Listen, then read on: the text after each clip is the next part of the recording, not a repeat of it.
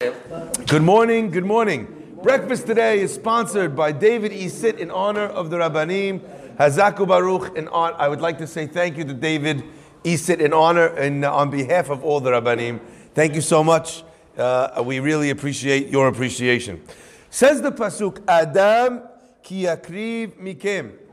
When a person steps up and brings a korban, mikem korban la Hashem. Adam ki yakriv mikem. When a person sacrifices from amongst you, korban la Hashem, a korban to Hashem. One of the most important things to understand is that Judaism is not a religion that attempts to be dogmatic. It's super important to get that the action of bringing the korban, if a person is not bringing along with that korban the appropriate or the specific intentions that the korban was supposed to engender, number one, the korban doesn't achieve what it does.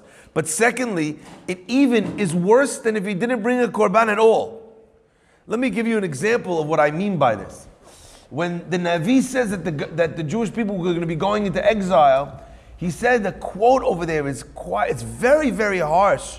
Where Hashem says to the Jewish people, Mi bikesh zot, who asked this mi etchem from your hands? Remos haserai, to come trample my courtyard. You're bringing a sacrifice that it disgusts me. These are the words that the Navi says. So what does it mean? The point is, when the people were trying to pay God off with sacrifices, where they were evil and crooked and hating one another, when they were petty and acting not as human beings should. So when HaKadosh Baruch Hu looks at the sacrifices of those people, it's some sort of gratuitous bribe. I want you to imagine a police officer for 1 second pulls over a young kid in a flash car. The kid's driving 100 miles an hour in a school zone. Nearly runs over a child as he drives past the school. The police flips on his lights, pulls over the kid, and the kid says to the police officer, here's $100. Go buy yourself something nice. What is he going to do? The police officer takes the kid out, puts some handcuffs on him. Probably, by the way, takes the rest of his money out of his pocket. Fine. But handcuffs and sends him to jail. With that kind of arrogance. Are you kidding me? HaKadosh Baruch Hu says to the Jewish people, don't make mistakes. Don't sin. If you make mistakes, come bring a korban, gain forgiveness. Now here's the guy coming with his $100, throwing it in the police officer's face. What is a police officer going to do? Says HaKadosh Baruch Hu, Adam ki yakriv mikem. You're going to bring me a sacrifice. You know what I want? Mikem. I want the sacrifice to come from you. You sacrifice something of yourself. Korban la Hashem. That is a korban to Hashem. When a person, by the way, feels feelings of sadness or remorse over something terrible that they've done, that's a difficult feeling to feel. None of us likes to feel regret. None of us likes to feel bad about what we did. In fact, our psyche and our brains do everything they can to protect us from having to admit those feelings. We'll deny it, we'll explain it away, we have many different answers for why we did it. We do anything to not feel bad. Says HaKadosh Baruch Hu, that remorse in your heart, that's the point of the whole korban. In fact, I'll read you the line, the idea of the Gemara. The Gemara says that when a person is sacrificing a korban, what they're supposed to feel, Af shehamakriv, the Shlach Kadosh, Af shehamakriv tzon ubakar, even though you bring as a korban this sheep or these cattle, Al yachshov ki et hatzon ve'abakar umakriv. Don't think that you're sacrificing this animal. Rak makriv et atzmo. You are bringing on the mizbeach yourself. Ve'atzon ve'abakar enam ela timurato. And they are only timurato. The word that we say when we do before Yom Kippur, we take that we say zeh kaparati, zeh timurati. This is instead of me. Zeh atarnegol. This chicken should go to to go to its death and be we usually give it for tzedakah, to be eaten by poor people in their homes. And me and my family, we should go likanes, to a good life. When I recognize that really for the contributions I'm making to the world, I have not earned my place for another year. When I recognize this in myself and I say to myself that although this animal is now but this could have been me, this should have been me. When a person thinks that, then they are planted the seeds of remorse, of repentance, and of repair. Without that, a person needs to realize that we have nothing. So what is this sacrifice? This Adam ki yakriv mikem. What does it mean to sacrifice from oneself? Now I want to share this concept because I think it's a very powerful idea. I want to share it from two different angles. The first angle is the concept called Mesirut Nefesh. Everyone knows Moser Nefesh means to give your life for HaKadosh Baruch Hu. So as an example, let's say someone puts a gun to your head and tells you to bow down to an idol. We know that there are certain things a person is obligated to give their life rather than do.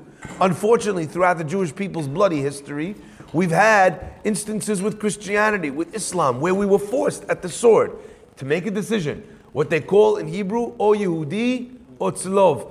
Either to be put up on the cross and crucified, or to stick to your religion. We had it in Spain. We had it all across Europe. We had it during the time of the Crusades. We had it all throughout our history.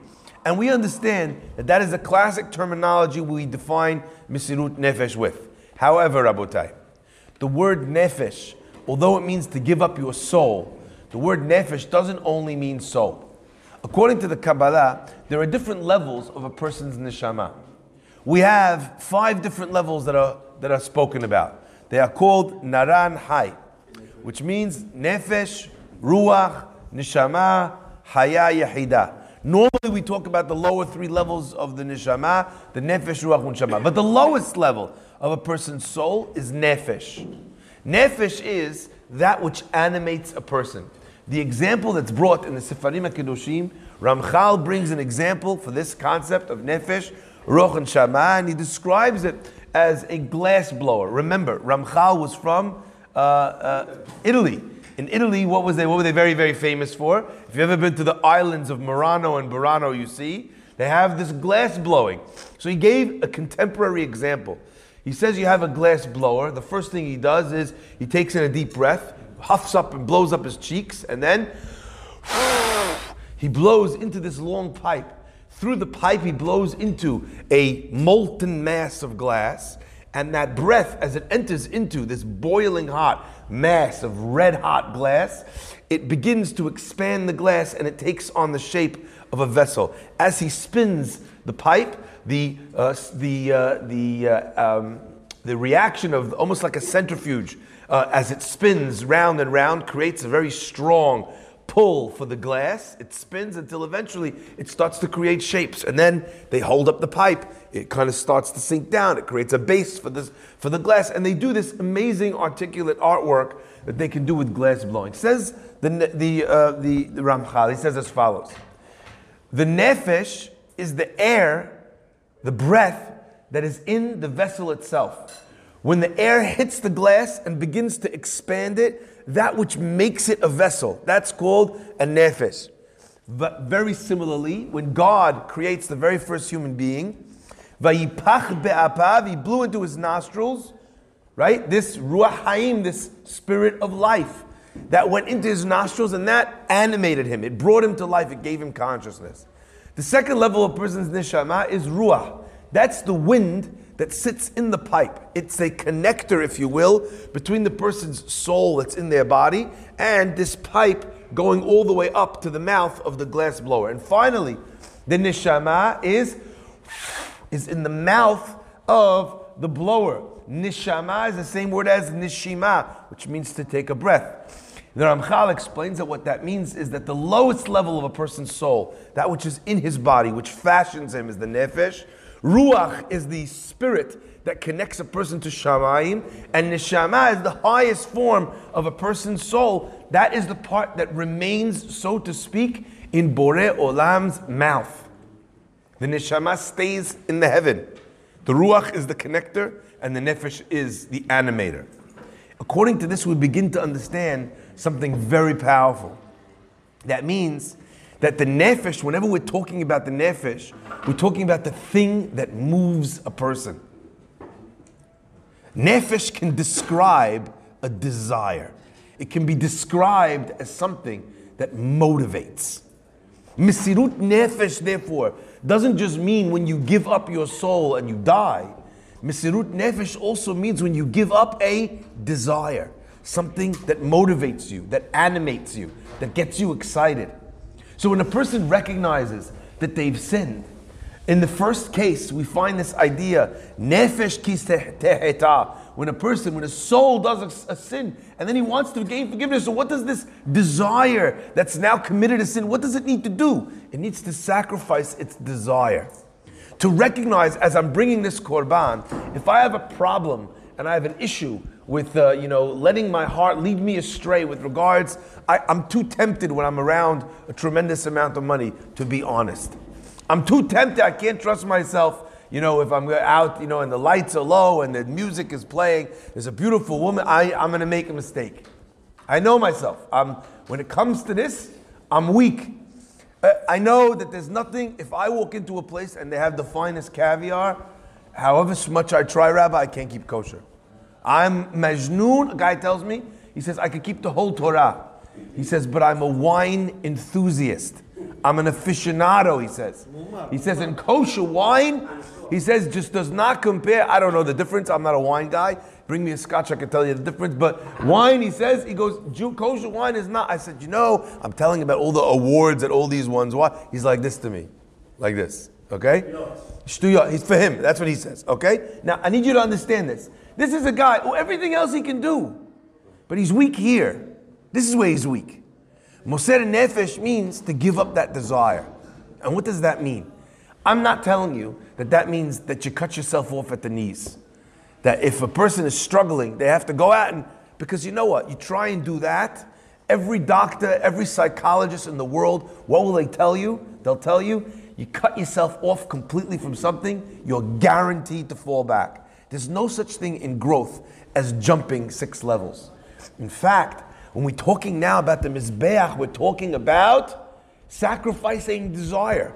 Coming to a place where you're giving up these things that make you make the wrong choices in your life. And what does it say about this Mizbeach, where we sacrifice our desire? Lo ta'aleh b'ma'alot al mizbechi. Do not go up on stairs onto my altar. What's the difference between stairs and a ramp, Rabotai? A ramp, there's no prescribed level that you take next. It's a ramp. You want to take the tiniest of steps? No problem. You want to take a big step? You're ready for that? No problem. With stairs, the stair decides what the next level is. So says the Pasuk, Lo ta'aleh b'ma'alot al mizbechi. You want to be able to sacrifice desire. Don't have prescribed levels that you need to get to. Understand that even the tiniest thing is something that a person can do to be able to do. So you know what? As an example, a guy told me, he says, I can't not have wine with my dinner, is what he says. He says, I don't mind doing everything kosher in my life. I can't not have wine. And he even gave me the name. He's like, something like that. In France, in French, I couldn't hear what he said. It sounded like he was in the middle of swallowing a kibbeh. Now, as this wine that he said, so you know what I said to him? I said, fine.